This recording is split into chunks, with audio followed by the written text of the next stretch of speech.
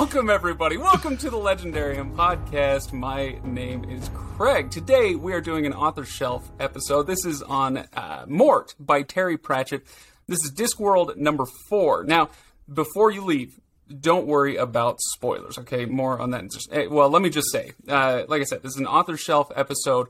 We're doing Mort. You don't need to worry about spoilers because it's just not that kind of book, okay? So you don't need, it doesn't really matter that much. So I just say settle in, enjoy what is sure to be a very fun discussion. And when you're done listening to this, go to thelegendarium.com to hear past episodes, support the show at patreon.com/legendarium, and go subscribe on YouTube where we do post more than just the audio that you get in your podcast feed. So go check out the YouTube channel. And now, some introductions are in order. Like I said, I am Craig Hanks, your host, and over there, the only fate worse than in eternity reaping souls would be an hour reading his autobiography. It's Ryan Bruckman. And that's about all it would take. That's about all I'd be able to write, is about an hour's worth. That's it. That's the story. But I would record the audiobook too, and that would be just sensational. And we all know what we're supposed to say to death, right? Not today. But he would just smile and say, hey, don't forget to like and subscribe. It's Daniel Greene. I like that because it buys into me being a soulless YouTube hack. That's good. That worked really well. I'm the guy with the silver plaque behind his shoulder, bragging every time I shrug. Wait, where'd I put mine? Hold up, it's right there. There you go. See, I put my book in front of it because I'm even more vain. I'm implying that my writing is more important than my plaque. There you go. Well, Daniel, welcome. Glad to have you. Just to let people in on what we do here with the Author Shelf episode, we bring in somebody who is an author, wrote a book. Daniel, you wrote a book. People should go check out Breach of Peace. Mm-hmm. It's not even very expensive. I think it's like $4 on Amazon right now. So go get it on your Kindle. Or pay a bunch of money, get the paperback, and, do Daniel a solid. But with the Author Shelf episode, instead of inviting Daniel on to talk about his book, which, other people do, I'm sure he does plenty of it, so... I'm tired of my book, so... But we are, instead of doing that, we invite an author on to speak about a book that they pull off of their shelf. So something that was influential, formative, interesting in some way to the author. So we've done this with several authors in the past. Next up is Daniel. Daniel, you chose Mort. We'll talk more about this, about why you chose it in just a moment. But I wrote out 3 paragraphs of recap. Mm-hmm. Ryan, I'm sure you missed these. I haven't done a recap in a while for any of our books. Are you doing it in poetry form like you did the Lord of the Rings stuff? Oh, now I really feel like I missed an opportunity. You need to do it in an English accent. That is obviously the proper way to do this. Oh, no. Ryan is the only one here who has a proper English accent. Don't you dare, Ryan. I don't want to hear it. I do. All right. So throughout the entire episode, you're going to get some throughout the whole episode now, just because you did that. Yay. Okay, recapping Mort by Terry Pratchett. In my 20s, I took a job as a bank teller. I was a few years older than would be normal for the position, so my boss kind of overestimated how quickly he could trust me with it. It was a very busy branch, so 3 days into my 3-week training course, I was put on the teller line, handling the linen-y, papery stuff that we old people still remember as money.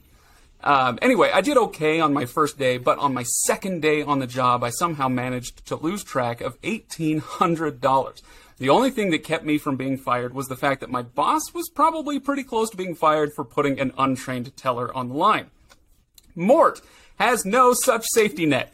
He's the awkward son of a farmer or something, I can't quite remember, who gets an apprenticeship to save, Mort can't get an apprenticeship to save his life.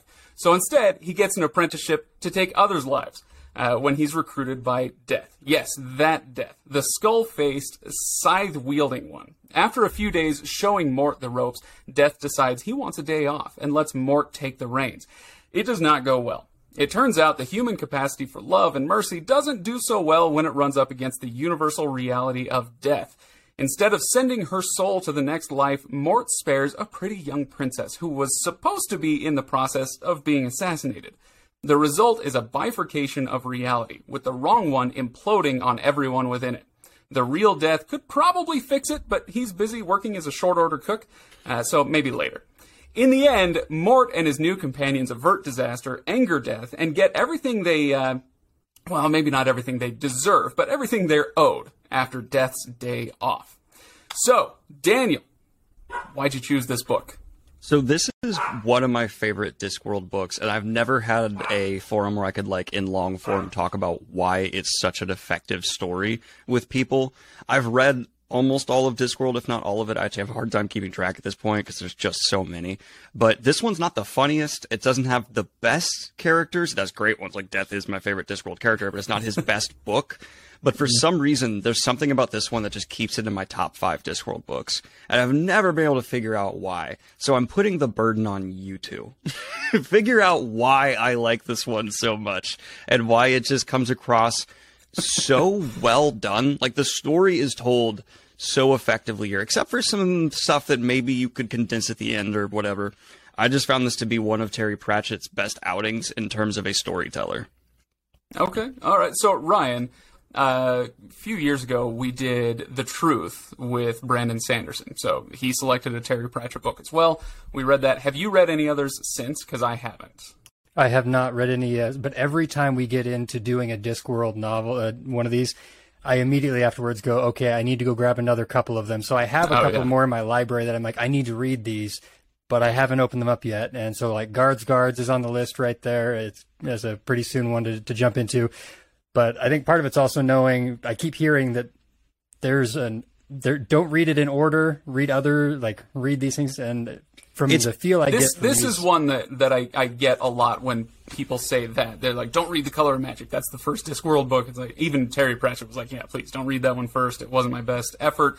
This is often the one that people will say, yeah, just start with Mort. It's usually Mort or Guards, which are the two entry points. I often point at Small Gods as well, because that's not a series like Guards leads into and Mort kind of leads into.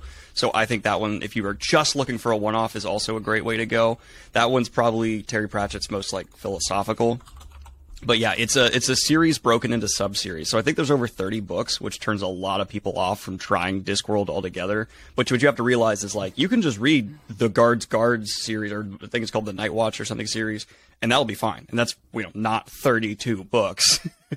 Right. Well, I mean, it's the same thing with The Truth. The Truth, I think, I can't remember if it's the first one of his, like, Industrial Revolution books or whatever. It doesn't matter. They're all kind of well, I shouldn't say all. I know there are some entries that aren't quite standalones, but for the most part, like, I hopped into this book with no problem. I thought this was a really good entry point. Well, it's strange how he tells Discworld through almost just like a series of events that are often unrelated. It's like he's just plopping down in this world wherever he wants to tell a story, and that allows him so much freedom as a creative to just, what can I have happen here? And I think that's why Discworld has got something for, like, everybody. There's just so many different angles, from the witches to the Guards to Death to the one-offs. There's all these different facets that I've yet to meet someone who's tried a lot of them and didn't find one that really spoke to him. Right. So, Ryan, Daniel is asking, why is this his favorite book? Let me ask you, did you like it? Were you into this one?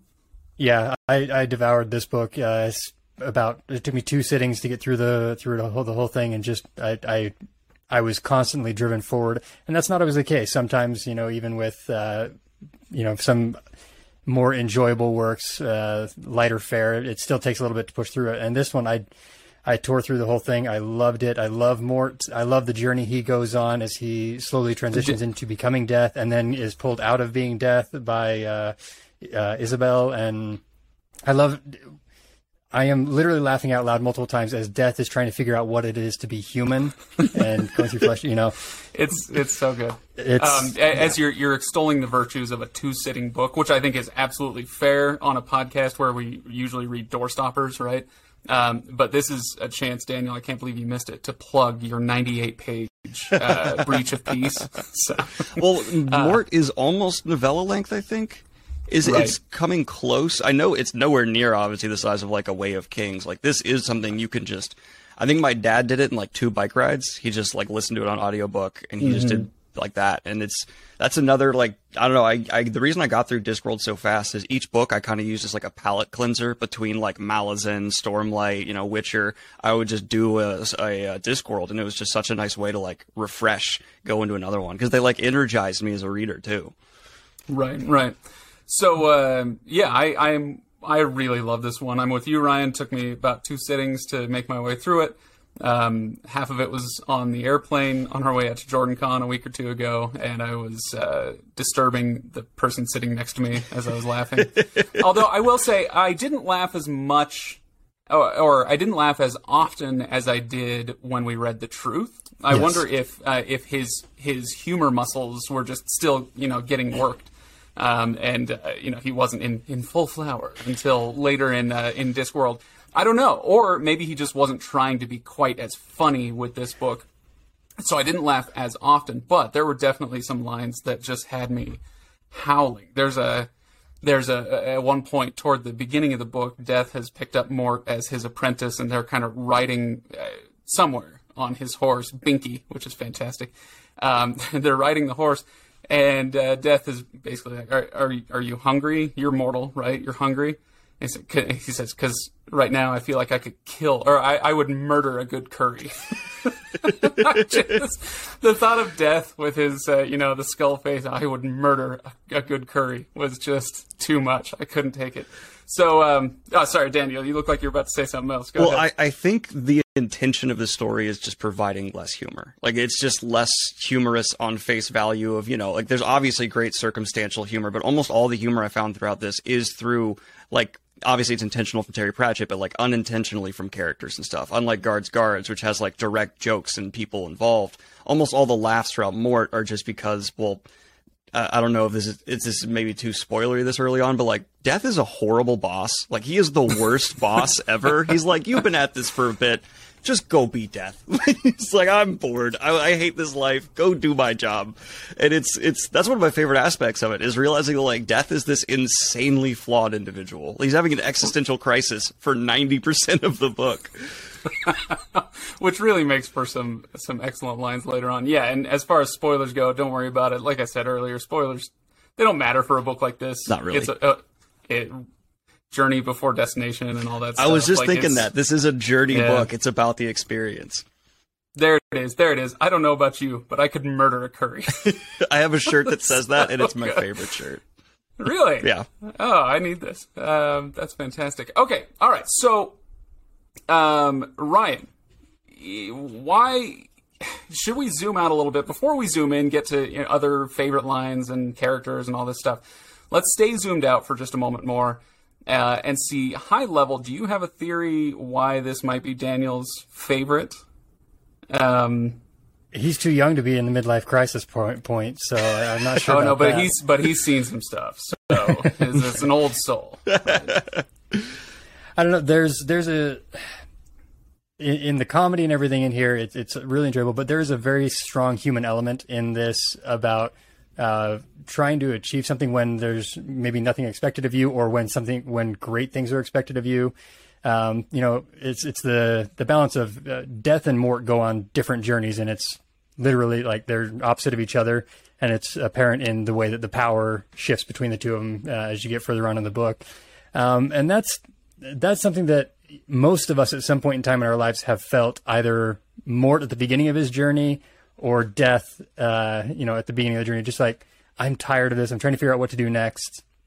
I need this. And, that's something that I feel like anybody who picked this up could find a way to relate to one of these characters and be able to follow that journey well. So I don't know if that rings any bells or strikes any chords. No, I think it does. I think that's perfectly reasonable. So you're coming at it from kind of the character's perspective and identifying with the characters, and I might even pull out further and look at the philosophy that Terry Pratchett is putting out there, and he puts out a lot of little philosophical tidbits that I don't think he necessarily believes himself, but he's throwing them out there through these characters to say, here's something for you to think about, and. So when we read The Truth, Ryan, that one was very much kind of a social commentary, the way that culture interacts with the press, especially, right, and how the press operates, how it should think of itself, how people should think of it, et cetera, et cetera. And so it's a kind of a very specific social issue. Whereas this one, so if we do our level 3 or a 3-level theory thing, that would be like a level 2 thing, right? The socio-political commentary. This one gets into level 3 in that it gets further into like what it means to actually be a human and exist in the world that has so much injustice, right? So Mort at some point says, "Is there no justice?" And Death says, "No, there's only me." And so it's getting into something deep within our human psyche that is shared among all of us, right? Whereas social commentary might be, hit or miss, like who's going to identify with it or whatever. But I'm thinking of a line like this when Mort screws something up and says, he says, "Are you going to send me home?" And Death reached down, swung him up behind the saddle, and says, "Because you showed compassion? No. I might have done if you'd shown pleasure, but you must learn the compassion proper to your trade." What's that? A sharp edge. And like little bits like that where it's, that's not a funny line. That's actually a very deep line for somebody to really sink their teeth into and say like, oh gosh, what is compassion? And is compassion, does long-term compassion mean being nice all of the time in the short term? You get into some really sticky areas in a hilarious book, right? And so this one, like I'm kind of fumbling toward as a point, this one gets to something that a book like The Truth lacks a little bit, which is that universal human element. Does that make any sense? Yeah, I think it does, and that's just one of Terry Pratchett's greatest strengths that I don't hear talked about enough. Is he knows when to fully dissect an idea and to make a statement, and when to just make a reader think without saying any solutions. Like, he uses death very often, in my opinion, to be a provider of answers, but a lot of times the answers will be not what you expect, because he uses this force, this embodiment, this personification of a force of nature to say like the famous justice speech, right? Where it's like, you want there to be this thing, but the real answer, the harsh truth that you're talking about, is that there is no such thing as justice, really. It's made up. And I love that. Like, he's very good at using these characters that have an abstract purpose or philosophy behind them to bring in something that no other character could. Because, like, there's extra weight to that line you just mentioned because it's coming from literally death. Yes. Yeah. And that's... absolutely. Sorry, Ryan, anything else to say on that topic before we move on to other things? No, I was curious if anything if anything we said rang true for Daniel or not, or I think so. Yes. Both points pretty expertly, especially what you were saying, Ryan. I think kind of just is why, because it's why. Mort, to me, it's just the ultimate showcasing of Terry Pratchett's ability with the pen, because it just kind of encompasses like everything he's good at in various ways. Like Guards, I think, is funnier. It's got some more funny characters, but it's not as philosophical. I mean, it definitely has a lot of commentary and power and authority, but this one is more on that, like, I don't know, almost psychological level that Discworld will lay into, and I just enjoyed that so much. So I think both you guys hit something there. And this is just a total random thought that popped in my head, but I'd like to know your thoughts on.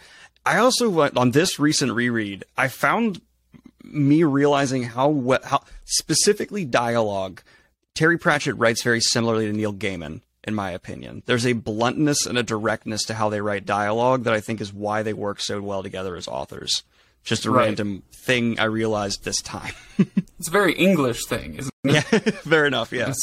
So the first Pratchett and Gaiman I ever read was Good Omens, where they worked together. So reading their works afterwards and trying to sort who is responsible for what has been really a unique experience, to try and be like, oh, yeah, so Gaiman must have wrote this dialogue because this is in his style. No, Pratchett does this too. Okay. It's, yeah. I think that's part of the reason the reason that Good Omens is such an incredible series is because it played to the strengths of two incredible authors so well, and they blended so well. Mm-hmm. Yeah. Well, let's zoom in, get to the some of the character stuff, and I want to start with Death. Okay, so you might think we'd want to save this till the end, but I kind of want to get to this because Daniel, you were saying something about he's doing all this, or like he says this line, and he's actually literally Death. An anthropomorphic personification, right? And he has some of the funniest scenes in the book. But they're also some of the shortest ones. So everybody else is running around doing stuff. He's enjoying his day off. and trying to learn, I don't know what it means to be human, I suppose. Okay, so favorite things about that, or least favorite things about it. I don't care. Something about Death's journey in this book. Let's dive into that. Well, it struck me like he was writing sketches for Death very often. They felt like Right. short form comedy sketches where Terry was just like, what could I have him do that'll be funny? And it just always plays out. And the joke, very impressively, never didn't land for me. That is so rare in literature. I laughed, or at least did every single time I was supposed to. Well, I think, speaking of his writing style, I mean, he sets you up. It's like a good stand-up comic. He leads with some really, really strong material, and then even the stuff throughout the rest of the act that might be, not quite as strong, still gets a huge laugh from the audience because now they're primed, right? Mm. And so he primes you in the beginning of his books, and then, he may turn the dial down a little bit, but it's always going. My favorite bit with Death was probably the diner scene, when he's gone through a few different activities, and he gets to the diner. So Terry Pratchett stops, and he just tells you about this restaurant in this seedy part of Ankh-Morpork, which is the greatest city name of all time. And it's kind of like Robert Jordan with the wind coming through the mountains, and then it settles on a character. You go through this diner and what a scuzzy part of town it's in, and then you go, and there's the owner who now has a new cook, and he's great because he's so fast. So he's a very, very short order cook, and he's serving up things, and I don't know. It's kind of like you were saying earlier, Daniel. It's like the one-liners maybe aren't quite the thing. It's or was it Ryan? I can't remember who said it. It's the situational comedy. As much or more than the actual one-liners. Just the idea of Death in an apron serving up eggs, or what do they call them? Prenatal birds or something like that. His confusion with people is like the greatest element in this book. Just this constant, you're weird that he has is really wonderful. He has a very interesting try-fail cycle in this, because I don't think maybe I misread, but I don't think his intention originally was to take a day off until after Mort took his afternoon off. And then he's like, okay, I'm going to try and figure out, as this influence has started to come on in. And everything he does, it's hilarious to watch. It's like very simple activity goes haywire. It's a pretty common formula here. One of my favorites is one of the first ones he does, where he ties a fly for fly fishing. I know nothing about fly fishing, but I knew enough that when he talks about, he casts it out there and the fly would attack the fish, and like it pulled one out backwards. It like grabbed it by the tail and pulled it out. Like, to me, that's hilarious. And the power in doing something like that with Death, and why he's able to do that, plus be such a powerful thing, is, to me, it's the idea of truth in comedy.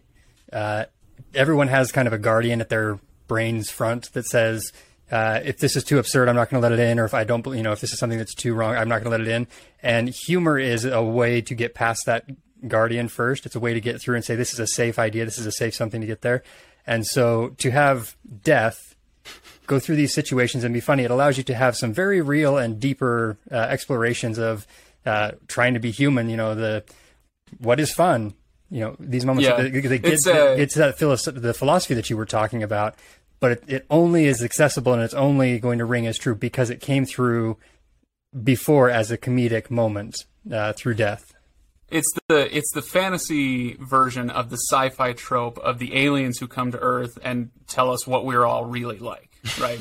The aliens come, they're like, oh, you humans do things very oddly. I mean, this is kind of that same idea, right? Well, I think there's also the reason it never, like, there's no diminishing returns throughout Mort with me. And I think one of the reasons for that is because there's still a seriousness to the fact it's Death. For some reason, he never loses the weight behind the fact that he is literally Death.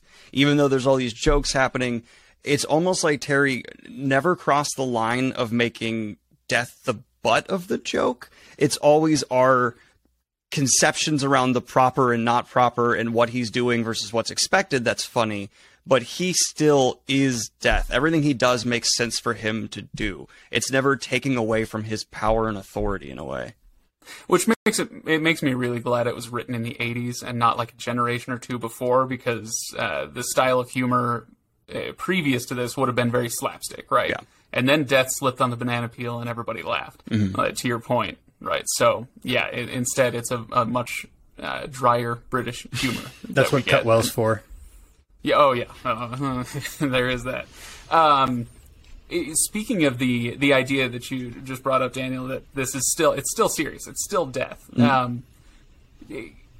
I think of Terry Pratchett so much now as a humor writer that when he does other things well, I'm surprised, but I know I shouldn't be. For instance, there's another passage, to get to your point, where everything's going wrong. This is like toward the end of the book. Everything's going wrong, and Mort and his companions are trying to figure out what to do, and they wander into the stacks. It's this library where all these books all the autobiographies of everybody on Earth are being written by themselves. You're right. The chicken scratches are happening autonomously. And they walk in here, and it says, the stack was as dark and silent as a cave deep underground. The shelves were barely far enough apart for one person to walk between them, and towered up well beyond the dome of candlelight. They were particularly eerie because they were silent. There were no more lives to write. The books slept. But Mort felt that they slept like cats, with one eye open. They were aware. And I read that, and I just went, ooh, that's like delightfully kind of creepy. That the books that are supposed to be everybody's lives, they're done writing. Oh my gosh, it's a disaster. And it's not a funny line. It's not any way what I would expect, if you pulled out a random paragraph from a Pratchett novel. But he does this really well. He gives you this creepy scenario with the books and the silence and the candlelight. And, oh, man, what a great scene. Yet it doesn't. But he still does take it. Go ahead, sorry. No, he still does take it down there, because Isabel talks about how she walked down to the point where it's animal skins and everyone's named right. Ugg and Zog and things like that. So there, it's a really beautiful, serious moment here. And then, oh, by the way, there's still this here.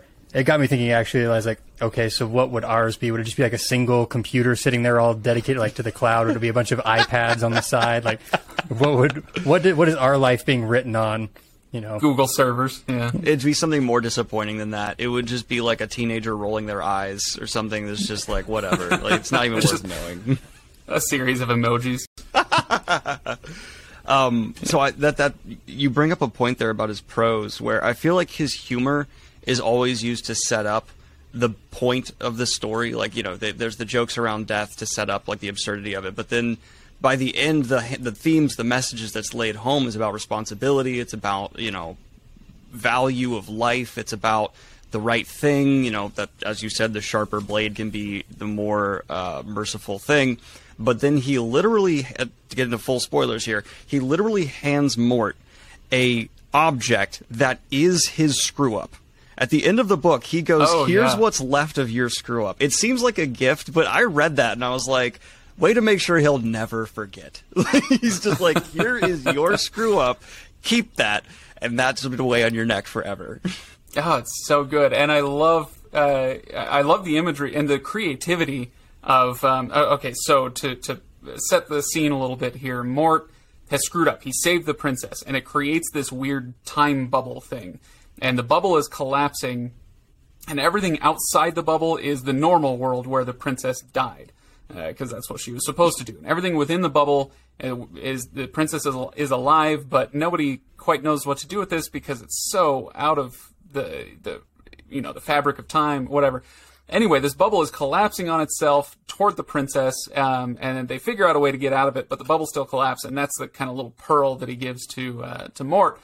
And the creativity behind that alone would be good, but then he says, this is actually the seed of a new universe. This is a thing, it's a part of the multiverse that never actually quite happened, but it could. And when this universe collapses, this one, the pearl will burst into being, and everything will start over. I just thought, oh my gosh. Yeah, it just takes this little thing and makes it this gigantic, like, what the hell? Like, that's so far ahead of its time. It also, like, to me, it borders into, like, sci-fi. Like, that's something you see in a sci-fi epic, not like a fantasy novella. And I just love those details he does, where it's clearly so thought out, it's so planned, and it's so, like, momentous in that moment. Like, I don't know, especially on this reread. This is my 4th time through the book. I was just like, this moment hits harder the more I read, and, like, the themes really lay into me of what the purpose of all this was. Well, should we talk about Mort? The character. Can I quickly actually just bring up Death's daughter? Because I don't think we're going to spend a ton of time on her. But she is stuck in a hell. Like, she is in a perpetually 16. She's been 16 for 30 plus years. And I was like, the scene where she flips out about that, I was sitting here like, this is hell. She is stuck in an actual... I remember being 16. That's horrifying. Well, and imagine, 16 alone with nothing but like a creepy old wizard and death to keep you company. Yeah. We can talk about her before we get to Mort. Let's see, what are some interesting things about her? He does go to some pains to make sure that we know as readers that she is not the hot princess. Yeah. So Mort sees the hot princess and he falls in love immediately. I must save the hot princess. And he gets to Isabel, and she's a little plump and 11 plain. stone. 11 stone, that's right. And she's plain, and she's annoying, and all these things, which just kind of he goes out of his way to say this is not the princess. But it becomes very clear pretty quickly that, this is who Mort is going to fall in love with through the course of the story. Anyway, so that's her character as seen through Mort's eyes. But from her perspective, like you say, she's stuck in a literal hell. Is there anything else to say about her? She's smart. She's capable. She knows Death's charts better than Mort does. Which is somewhat surprising. I mean, she knows how to read the nodes, and I love the moment when we get to you got to set the nodes, otherwise everything's going to fall apart. And Mort's like, "Oh, are you going to help?" She's like, "No, I'm going to do it, and you're going to help." I love that moment. But earlier on, they kind of established that her whole window to reality is through the literature available to her. Reading these biographies of people, and we go through all the Romeo and Juliet-esque things of like, oh, this man, this boy killed himself or pretended to kill himself, and then the girl did. And to me, I was to her, love means you have to kill yourself. Yeah, and she goes through story after story of, well, I'll know when I'm in love because I'll kill myself, basically. Yeah, extremely dramatic about the whole thing. Which normally with a character like that who lives in that sort of thing, they live in a fantasy world through the whole story, and there's usually a very rude awakening where they have to kind of come out of it a little bit. Buzz and Woody, you are a toy. You have to kind of have that moment. Great comparison. Nice. But the thing is, she is grounded enough in reality and grounded enough for not living in reality that she never has to have that moment of life isn't like that. The closest thing we get is the moment where she turns to Death and says, I love him. And it's kind of like, oh, you do? Yeah, I think I do. And that's, her moment of realization there of what has built up over this. There's no real time. You can't really timeline this story because time doesn't exist in the whatever. You might say it's a flat circle on Discworld. Thank you. That was well done. That was well done. For our audio crowd, Craig is taking a lap, essentially a lap in his chair here. So, speaking of teenage kids, can we talk about Mort now? Yes. Am I cool? So Albert. Talk about, no, I'm kidding. Well, we can talk about Mort. We can talk about. I do want to get to Albert, but we can talk about Mort, and we can talk about the princess. What's her name? Kelly. Kelly. I thought it was Keely. Kelly. Keely. Yeah, I can even spell. There you go. Keli. There you go. Kelly. We'll go with Keely. All right. So Mort and Keely, we can talk about them too, because there's one interesting thing about this book, basically about teenagers and death. So Mort gets brought on as the apprentice to Death, and it kind of immediately goes on rounds with Death. Death is going around scything people, or swording them to death. His scythe or his sword, it separates the soul. So when somebody gets stabbed, right, death comes along, sighs them, and then the soul goes on up to wherever. Sorry, just one quick note. I love that when he does that, it like emotionally mutes the person so that they don't give him too much kerfuffle. Like there's this auto safe in where he's like, "You're not going to be upset that you're dead because I'm not putting up with that." It's just like a safety net. Sorry. So good. So anyway, so he's off with death doing these things, but part of the trick of death is that he's so unexpected that people can't really see him. The way he explains it is, they can't see what they don't want to see or what they're not prepared to see or whatever. So he's real. He can physically and verbally interact with people, but he kind of just slides off their minds, right? And kind of disappears that way. And he lends this power to Mort as well as they're going on their nightly rounds. And there's a moment when Mort says, or in Mort's mind, it was unnerving being among people who were going about their own affairs and not bothering to look at one when one's entire experience of the world hitherto was that it revolved around one. Kind of a funny paragraph. But the idea here is, you're a teenager and then he goes into the real world, which is another tangent we could go on about how he's becoming more real the more he becomes like death, which is wildly interesting. But he's a teenager, and he goes out into the real world and has to understand that people don't really care. Like, nobody's looking at you. Nobody cares. They're all worried about their own lives. It's kind of this... It's a little nugget of an idea for somebody who is growing up in the real world. And Keeley goes through the same thing. The princess, who was supposed to die, and part of the process of that is everybody around her kind of subconsciously understands that according to the sacred timeline, to put it in Loki terms, according to the timeline, she's supposed to be dead. She's not supposed to be there. And so they similarly can't quite grasp that she's there, that she's talking to them. And so she, more so than Mort, she's a princess. The world has revolved around her, and suddenly that's taken away from her. And the way that she has to deal with that is very, very interesting, I thought. Anyway, so thoughts on that or other things around Mort? I cannot help but picture him as Morty from Rick and Morty because that show has ruined that name for me. So that's my first stupid note. All right, fair enough. I've never seen it. Everybody tells me that I would love it and I have to watch it, and I'm sure I will at some point, but I haven't yet. Well, they have somewhat similar personalities too. Awkward teenager, unsure about a lot around them, just kind of trying to make their way through incredibly powerful circumstances. There's some reflections. But I would say, so my biggest observation with Mort, especially this time through, I never thought about this until this read through, but Terry Pratchett wrote a teenage boy really well. It never felt unrealistic for a teenage boy. His actions, his thoughts, his priorities always lined up with what a teenage boy would do in these situations, especially with not fully grasping the consequences of his actions until, of course, he's about to end reality. Right. Yeah, no, absolutely. Ryan, thoughts, feelings? There's a really fun side element to Mort's story that I think really it caught my attention, and I followed it waiting for a bigger reveal moment, and it never came as a reveal moment, and that's okay. It didn't need it. And it was his ability to pass through things. And it all revolved around how much reality he gave them. As long as he wasn't really paying attention and he could go through, and he got better at doing that. And Death even makes the comment, when you can do this sort of thing without me here, you'll be ready. And he gets to the point later on where he's just zipping in and out of doors and, he's treated as a ghost. But I kind of took that and went, okay, what is this? What is he trying to say with Mort about, the attention and reality and things? Because it goes back to your point about not being able to see him.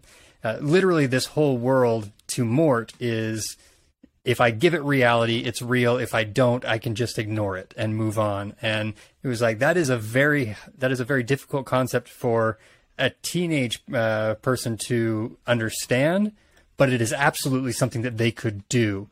Completely be oblivious to things that they didn't be aware of and just be able to pass through them. I was like, that is a very interesting, magical way of showcasing that concept. I never thought about that, and you just blew my mind. I love that. All right, so let's see. Mort. Okay, I will say one other thing about Mort is that it has one of my favorite one of my favorite running jokes in the book, which I shouldn't think is funny, but let me back up. Did you ever see? There's an episode of Radiolab about humor, about jokes and how they work, and it was okay, but it called this is 5-10 years ago. They were talking about a Kristen Schaal stage show that she did with somebody else. It was a comedy show, and in this stage show, the guy would start singing the song. Kristen Schaal is a horse. Kristen Schaal is a horse. Look at her dance and look at her go. Kristen Schaal is a horse. And he repeated that, just that, for something like 5 or 10 minutes straight. And that was the comedy routine. And she would dance around the stage doing like a little horse dance. And it was this repetition over and over and over and over. And pretty soon people thought it was funny at first. And then after 45 seconds, they're like, this is weird. 2 minutes in, they're like, this is the most painful thing I've ever heard in my life. And then 5 minutes later, they're all rolling on the ground laughing, can't believe that this is still happening. And that's part of the humor of it, right? It's kind of experimental humor. Anyway, so I would find that very painful. Similarly, I should find it painful that he uses the same joke through the entire book. Every time someone calls Mort boy or lad, he says Mort. Over and over and over again. Mort. Every time somebody, hey, boy, come here. Mort, what do you want? You know, and he just kind of interjects it a lot. I shouldn't think it's funny, but as I was going through the book, 3/4 of the way through, I'm like, you know what? This is freaking hilarious. He's done it so many times now that I'm in. All right, he wore me down. I bought into his humor. It's like when a song is stuck on repeat, and it'll like 30th time through, you're like, now maybe this is a bop again. Like you're just like this. I've been driven insane by the repetition. No, I think that is one of the jokes that I don't know. It's never. I'm aware it's there, but it's just never really impacted me one way or the other. I guess it's just one that I was like, it's an aspect of the world building. So I always just kind of viewed it as like oh yeah, he's forgettable. So of course people are going to call him lad, boy, etc. Well, and part of the humor, of course, of Mort is that Mort is French for death. Mm-hmm. It's literally the French word for death, which also I'm going to pull up the very last line of the book, and I mean the very last line. When Mort says goodbye, he says goodbye to death. I was surprised to find a lump in his throat. It's such an unpleasant word, isn't it? Quite so, Death grinned, because as has been so often remarked, he didn't have much option, but possibly he meant it this time. I prefer au revoir, he said, which is perfect. I don't know why, because the whole joke is that Mort is French for death, and au revoir is so much better because it's French for goodbye. So this is much more pleasant. Let's just, he can't not be joking. It's hilarious all the time.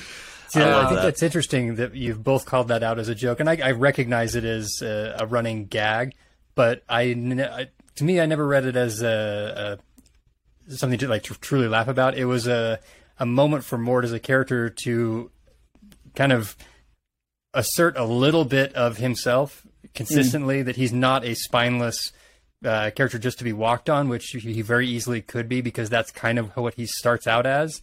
But he has a little bit of pride in his name and in who he is, and so that's why when people call him boy or lad or whatever, that he brings it back. And I appreciated that was consistent through the whole story. I kept waiting for the moment for someone to turn around and call him by his name, and all of a sudden the world has changed because of his consistency. And it's not really much until there's a moment in the duel between Death and Mort where he's like, "It's Mort, you bastard!" And that's like the payoff of that whole thing. Yeah. But yeah, to me, I read it as a way for the character to showcase a little bit of a spine through the whole piece. I think that's more how I kind of had the impression of it. I'd never laughed out loud at it or anything like that. I just kind of saw it as like this thing that he has to deal with, and it's pissing him off, but of course he can't do anything. I also have a bit of a weird conspiracy theory. Can we get into that? Is that allowed? Always, of course, forever. Okay. Yeah. So we know Death does not really respect people's autonomy or emotions. Like, he will just, like, he kills you. He mutes your emotions. He's like, I don't care what you have to think about this right now. Like, he's not exactly the most respectful of our autonomy. And when he first meets Mort, it's Death. Mort is seeing death, and he's not freaking the hell out, which to me tells me he's already messing with Mort's emotions. He's just playing with Mort's head however he needs to. And throughout a lot of the early book, he's just showing Mort fantastic, extraordinary things. You know, there's all this stuff that should just be blowing Mort's mind.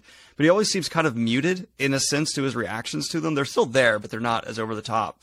And for me, I always took that as Terry Pratchett subtly letting us know that death is just destroying his emotional freedom and basically making him do what he wants to do. And then at the end of the book, after Mort's outburst, he's kind of let him go. I get a more sense that now death is actually trusting him to have those emotional responses. And it's why once Mort is on his own, he doesn't have death near him, suddenly he's being led by his penis and he lets the beautiful girl live because death's not there to stop him from doing that kind of stuff.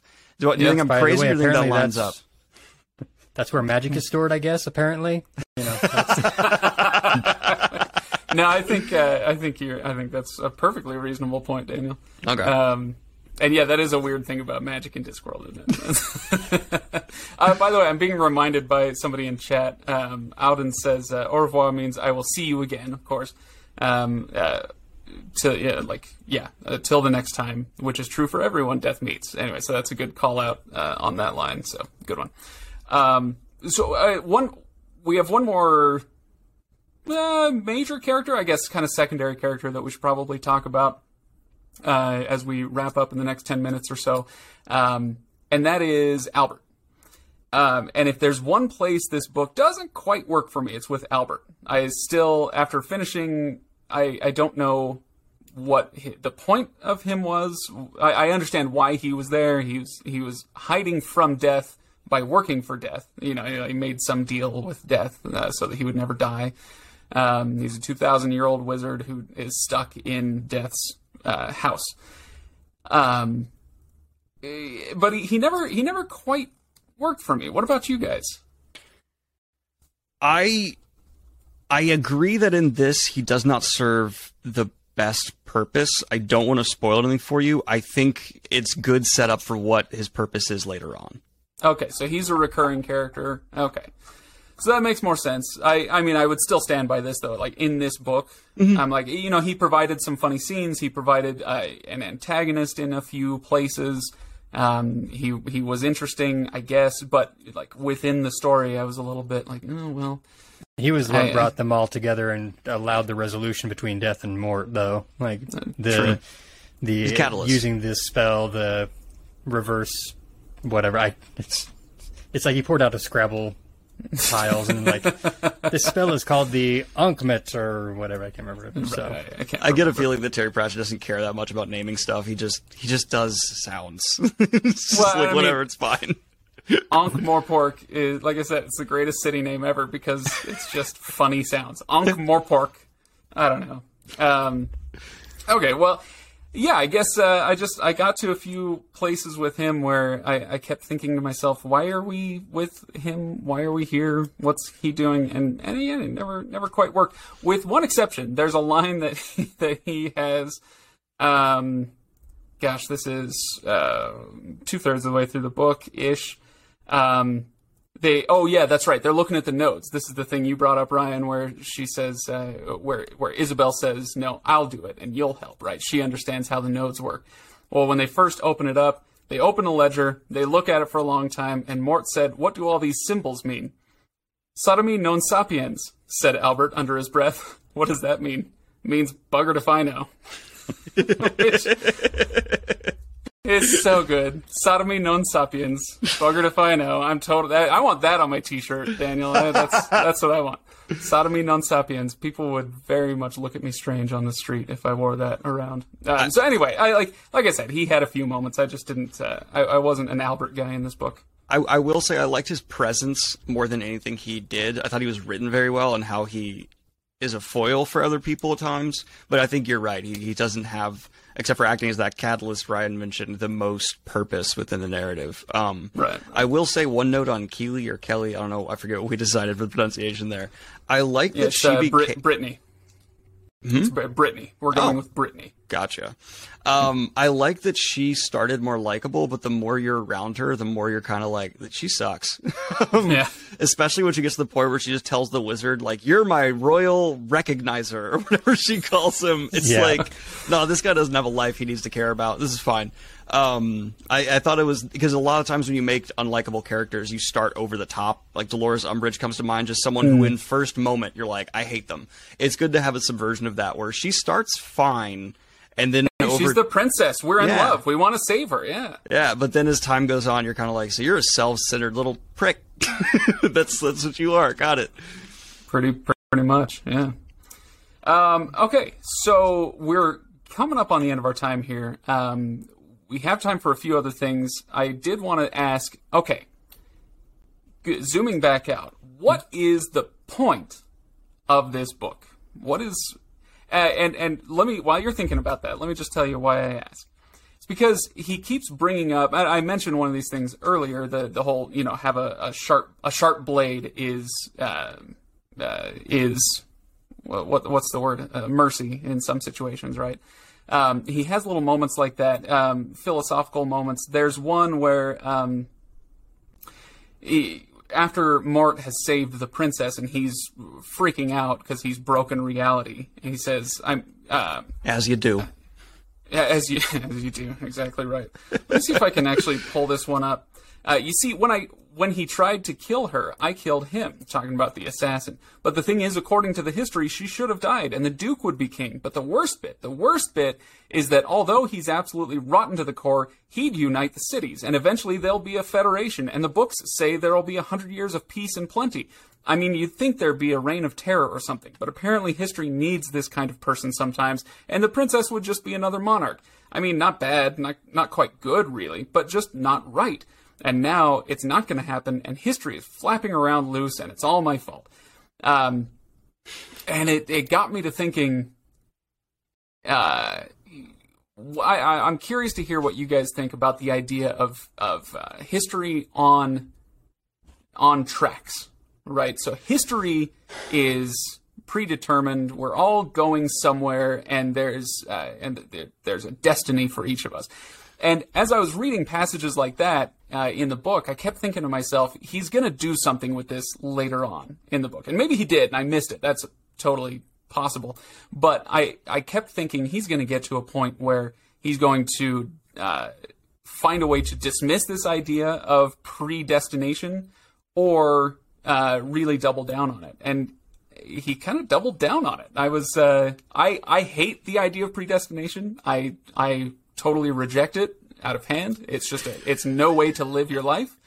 Ryan, with 3 minutes left, Craig would like us to get into the conversation of free will.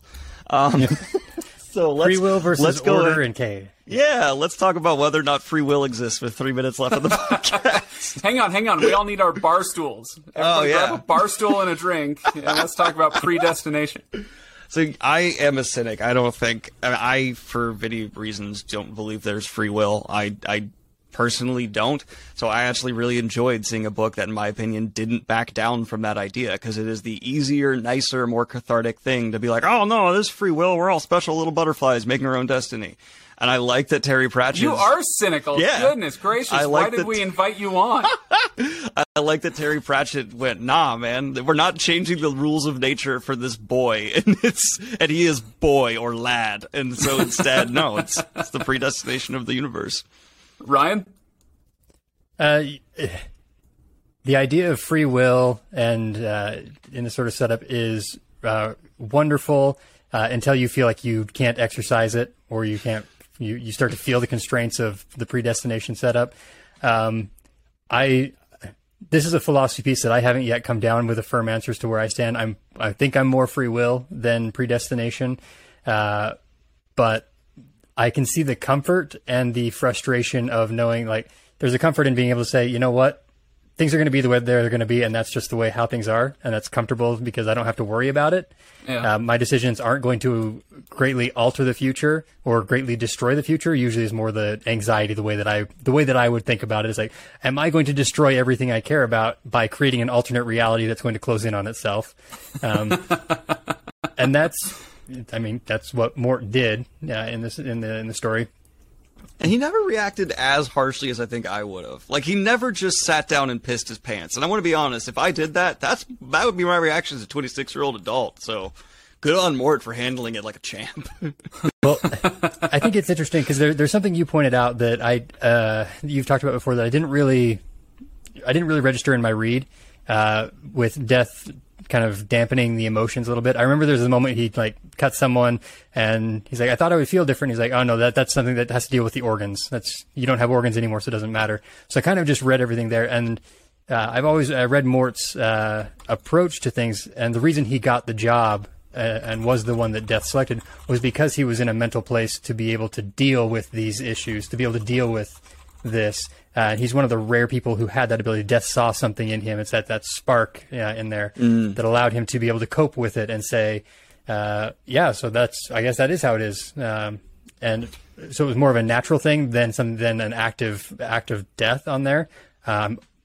I'm open to either one of them, but that's how I read like through that that interpretation. I think it lines up with the text more because Mort is in a position after he becomes Death's apprentice. Does he still have his? I mean, he's fading through walls. I don't know if standard chemical reactions apply to him as much anymore. So you could absolutely be right that Death did something to him that it's not his conscious. He's not consciously doing it to Mort. It's just Mort's result of being what he is now. Because that's never super clarified what has been done to him physically. Because he's breaking laws of physics. Necrotic osmosis. Let's go with that one. All right. What? Made up. All right. So Kiptan got that one, I bet.